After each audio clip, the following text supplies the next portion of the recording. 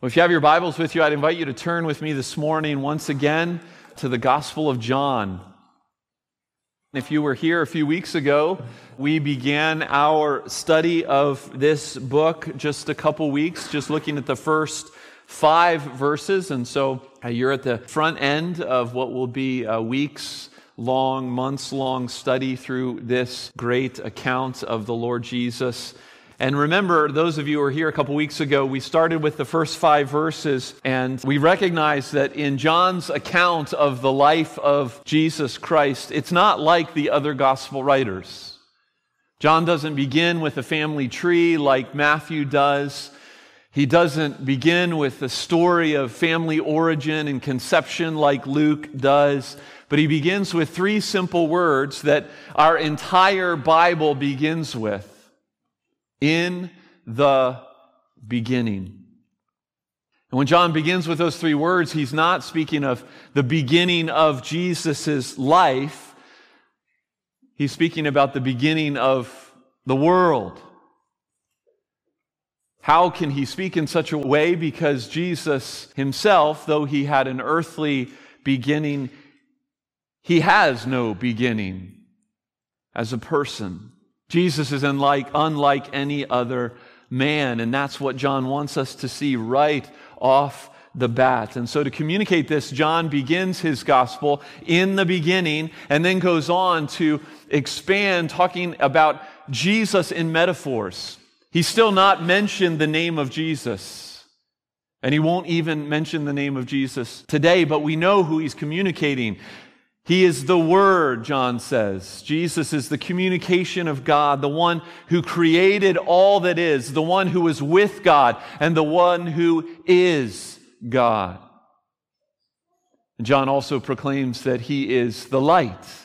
It's the other metaphor he uses. The one who exposes darkness and reigns over it, the one who guides us with his life and with his words in the way that we should go. As we began this study, these are huge themes that John pens concerning God's purposes, and they're all centered around his goal for the book, a goal which he outlines later in the book, which I mentioned to you last week, that you may know, that you may believe, and that you may have life in this Jesus. And so today, as we move on slowly through this opening chapter, we're going to develop one of these themes a bit more, one that you'll hear 5 times in these 8 verses. We talked a little bit about it 2 weeks ago, just touching on it, the theme of the light. And so if you have your Bibles open, it's our tradition here at Ascension for you to stand for the reading of God's Word. I invite you to do that if you're able. John chapter 1, verses 6 through 13 is where we are this morning. You can follow along on the screen behind me or in your copy of God's Word. Listen as I read. There was a man sent from God whose name was John. He came as a witness to bear witness about the light, that all might believe through him. He was not the light, but came to bear witness about the light.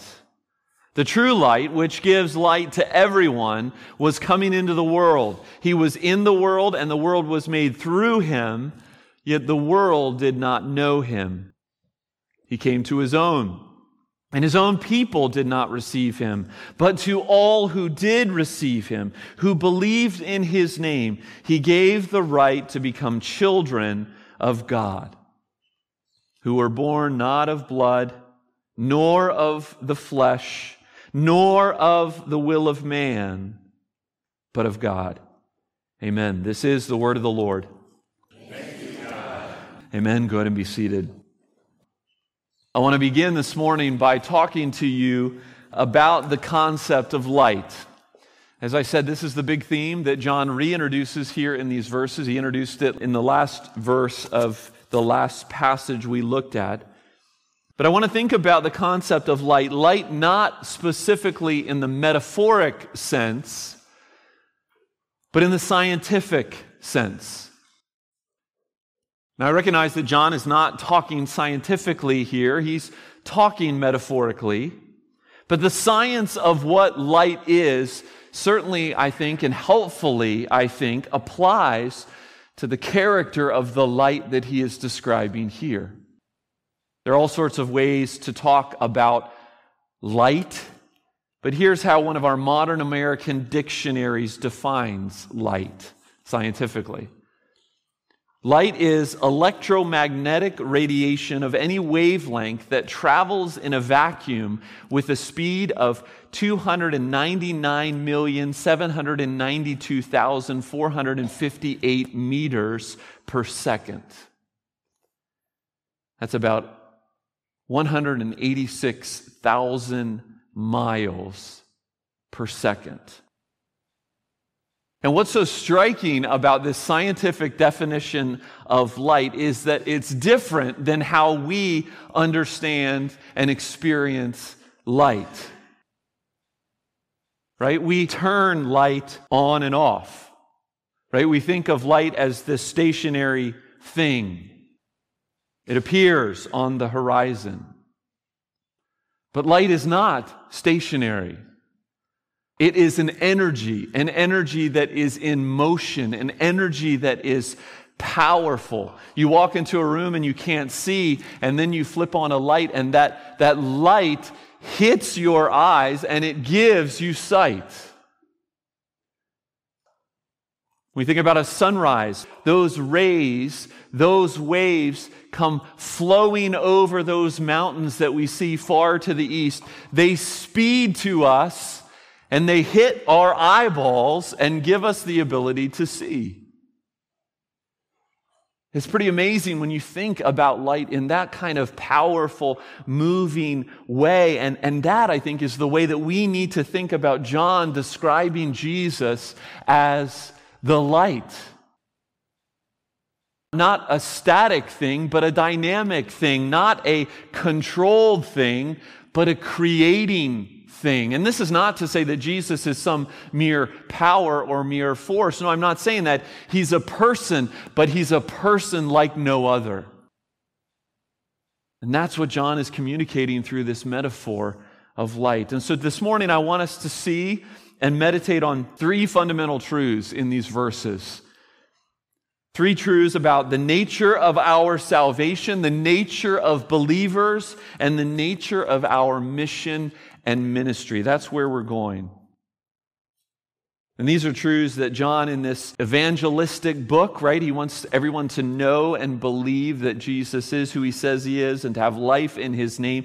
These are themes that we will return to again and again in the book. In fact, as I thought about putting together this sermon, we're still in the prologue of John. We're still in the introductory remarks of John. These 3 points are kind of like 3 little mini sermons that will later, in weeks and months to come, be bigger sermons as John returns to these things. In the story of Nicodemus, for instance, that becomes a prominent thing where he talks about what does it mean to be born again. And so 3 little mini sermons, 3 points for us today, 3 truths that flow from and build upon this idea of the power of light to create. And the first one is this: the light creates a new birth. That's what John communicates.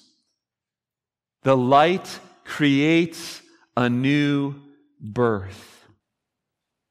Speaking of science, there's a process in our world that we call photosynthesis. It's a process by which plants use sunlight to synthesize food from carbon dioxide and water.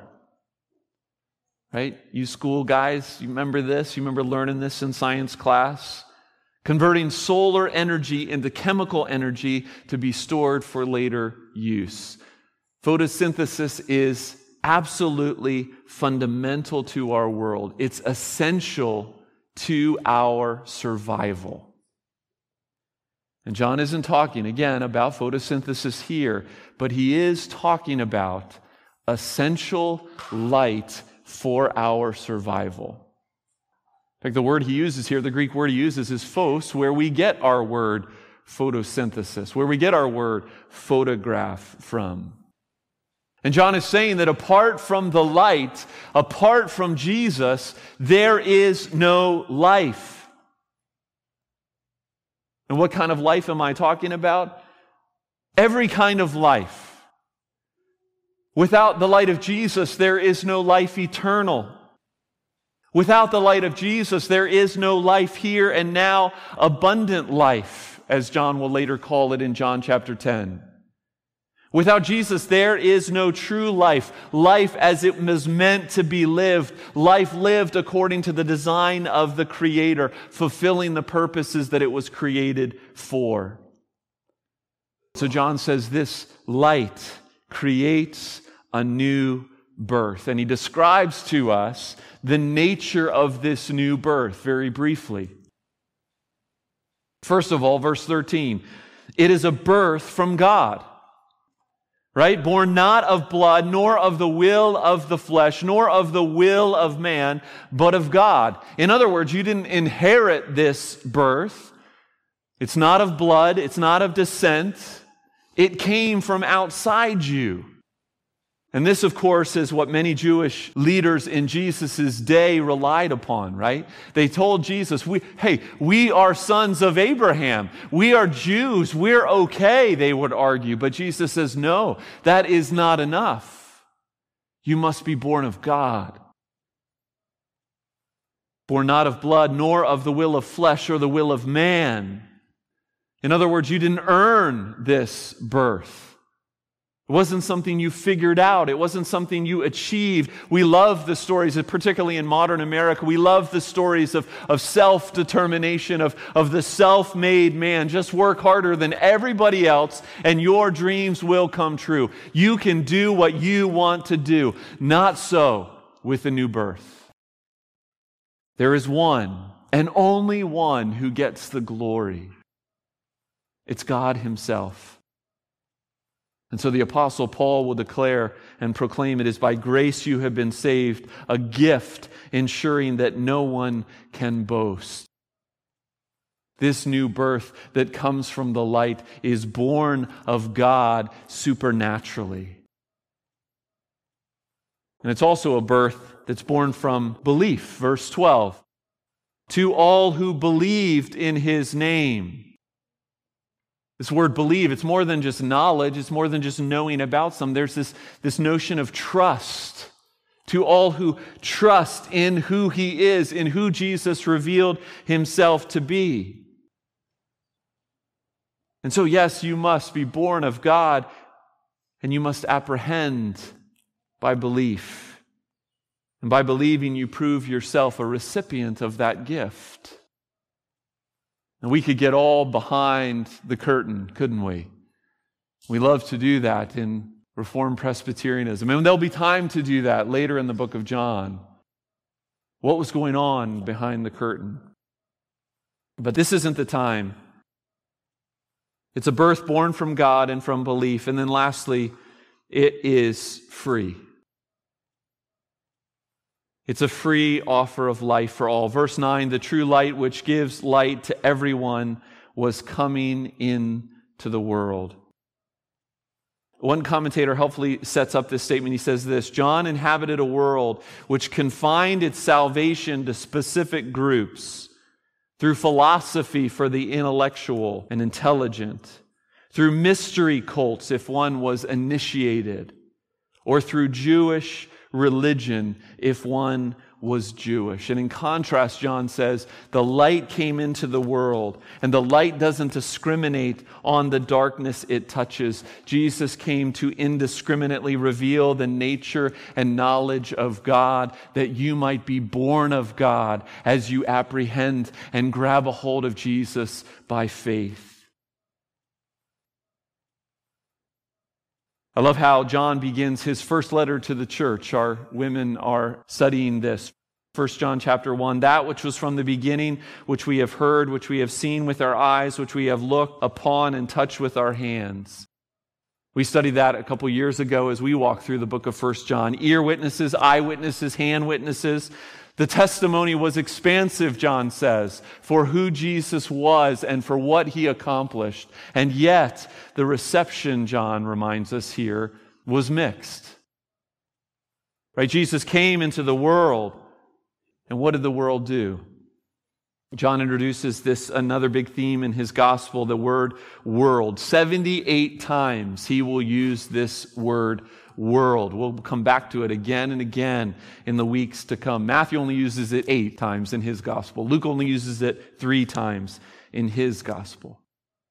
But John says here, Jesus came, the light came into the world for the world, and they rejected him. They rejected their Creator.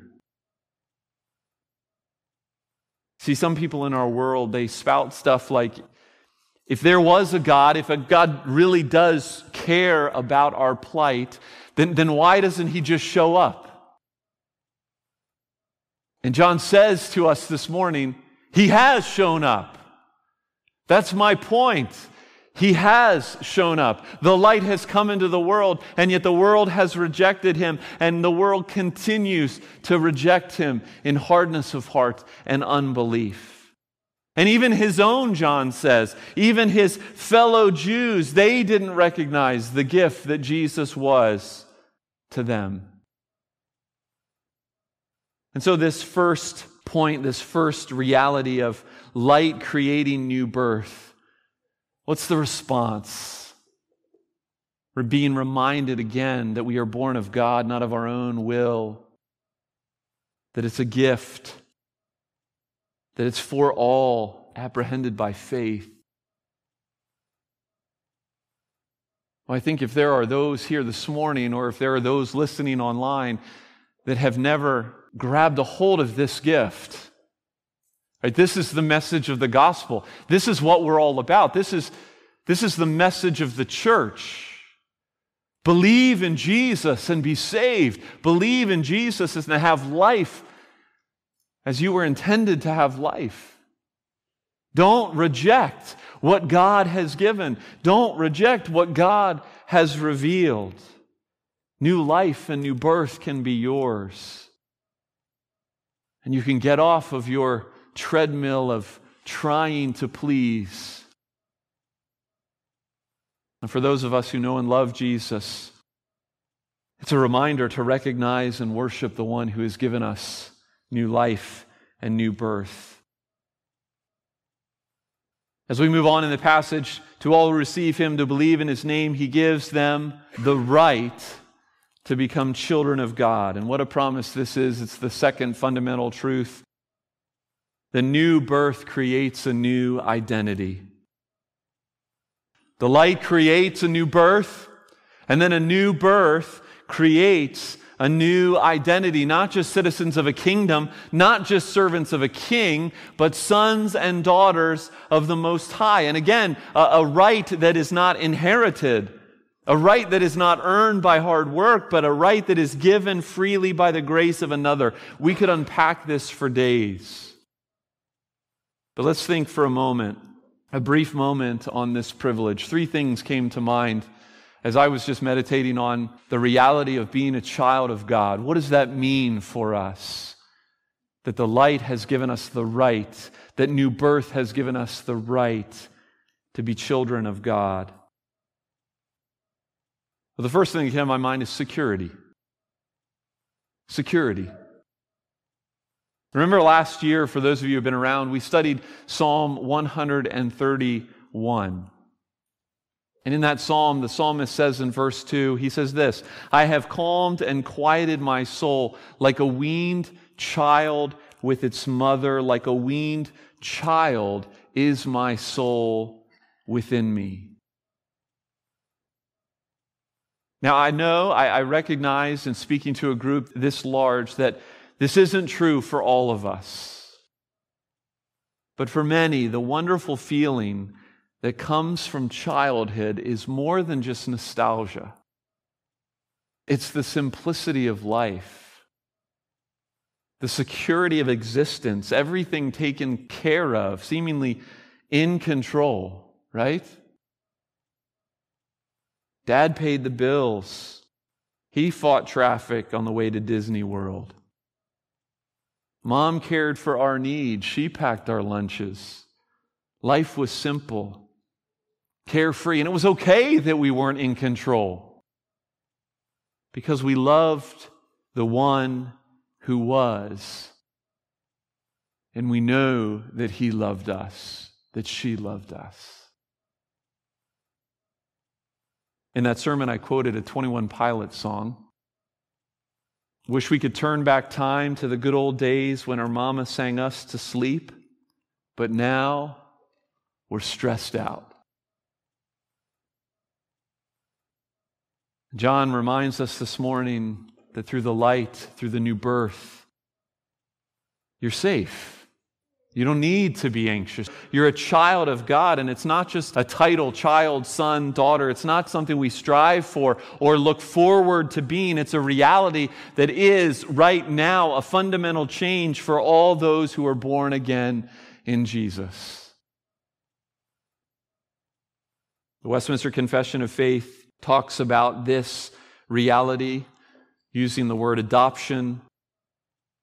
All those that are justified, God, in and for His only Son, Jesus Christ, makes partakers of the grace of adoption by which they are taken into the number and enjoy the liberties and privileges of the children of God, having His name put upon them, receiving the spirit of adoption and having access to the throne of grace with boldness, and are enabled to cry, Abba, Father, are pitied, protected, provided for, and chastened by Him as a Father, yet never cast off, but sealed to the day of redemption, and inherit the promises as heirs of everlasting salvation.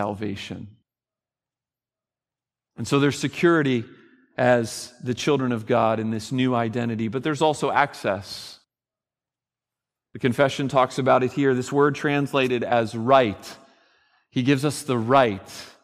We could also translate, He gives us the authority, right? John will use the same word when he speaks of Jesus saying of His own life in John 10, I have authority to lay it down and authority to take it up again. And through Jesus, through your union with Him, through your new birth that you have received by being born of God, you have authority. You have a right to be here. You have a right to be before the throne of God. His priestly work has given you unprecedented access. And so Hebrews 4 says, let us then with confidence draw near to the throne of grace. And I stumbled across this quote in one of those tributes to Tim Keller that I read this week, this pastor who died and is now face to face with Jesus. He has a great quote where he says this, the only person who dares wake up a king at 3 a.m. for a glass of water is a child. We have that kind of access. God really loves you that much. He isn't annoyed with your asking. He isn't agitated by your persistence. He isn't even frustrated with the smallness of your requests and your needs and the forgetfulness of how He's already worked in those. Because of the light of Jesus, which is shown in your hearts, resulting in new birth and new identity, you are His beloved. Brothers and sisters, He really does love you that much. He really does delight in you that much. So security, access, and one final thing that came to my mind was inheritance. We're going to talk about this in the chapters to come. John 14, Jesus gives that great declaration of, let not your hearts be troubled. Believe in God, because in my Father's house are many rooms, and I go to prepare a place for you. C.S. Lewis says in The Problem of Pain that we all have this inconsolable longing for heaven. And he calls it the secret signature of the soul. We are all longing for peace. We're all longing for place. And so to anxious, fearful, troubled hearts, whether they be His original disciples 2,000 years ago or us sitting here today, Jesus brings peace through the assurance that you are a child, through the promise of a place to the promise of inheritance that is waiting for you. The new birth creates a new identity. And then finally, the last mini sermon of the morning, the new identity creates a new purpose. The new identity creates a new purpose. There's no doubt that John the Baptist, who is spoken of here and introduced to us in the Gospel of John, there's no doubt that John's role, his testimony concerning Jesus, was an absolutely unique one. I mean, it starts off from his very conception, which was a miraculous one. Nevertheless, John serves for us. This is not John speaking of himself. This is John the Baptist, Jesus' cousin, who is preparing the way, the one spoken of in Isaiah and Malachi. John the Baptist serves as an example, as a model for gospel witness. John will use the Greek word that's translated as testify 33 times in this book. This will be a significant theme, one that we'll return to again and again, the invitation, the privilege, the responsibility to testify, to be witnesses. Right? Luke will say this in Acts 1, "You will be my witnesses in Jerusalem and in all Judea and in all Samaria to the ends of the earth," as he recounts Jesus' words. And so the new identity as children of God, children born of God, creates a new purpose, a new mission, a new ministry that is not about self, but it's about another. And so, you are called to be a moon. You're called to be a moon. What do I mean by that? Well, let me quote a song, because that's what I do. I quote songs because I like songs. They speak to me. There was a song years ago that Sarah Groves sang, and it was called "You Are the Sun," S-U-N.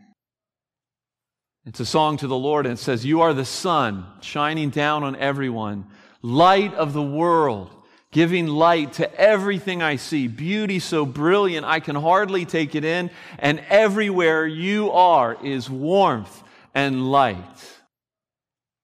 And I am the moon, with no light of my own, and yet still you have made me to shine. As I glow in this cold, dark night, I know that I can't be a light unless I turn my face to you." And so Jesus says, he will say in John chapter 8, "I am the light of the world. Whoever follows me will not walk in darkness, but will have the light of life." This is not life that you are generating in and of yourself. This is light that as you look at the face of Jesus, as you are united to him in the new birth, as you live as children, that light reflects to the world around. Now, what does the light of life look like? In a lot of ways, that's the whole of the Scriptures. It's the whole of the Gospel of John. It's a lifelong learning. We'll be talking about this plenty. John doesn't give us any specifics of what the light of reflection looks like, except for the fact that it's about Jesus. It's a witness to a person. And I think that's important for us to say, because ours is to be a life that is more than just being nice. More than just being about good causes or social justice. That's not what the church is about. The church certainly isn't about making ourselves palatable to the world. That's becoming increasingly impossible to do anyway. No, John was about introducing people to Jesus.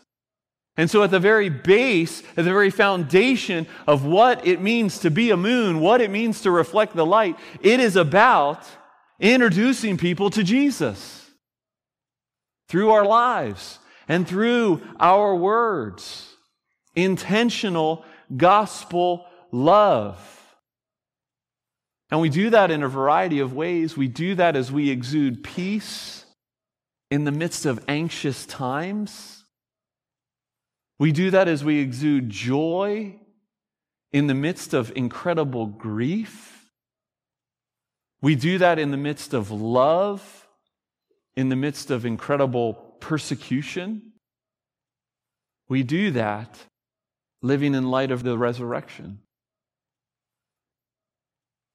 One more Tim Keller quote. He says this, "Live in the light of the resurrection and renewal of this world and of yourself in a glorious, never-ending, joyful dance of grace." I love that. Never-ending, joyful dance of grace. And this takes intentionality. Takes intentionality to love the unlovely, to forgive the unforgivable, to embrace those who are repulsive to us.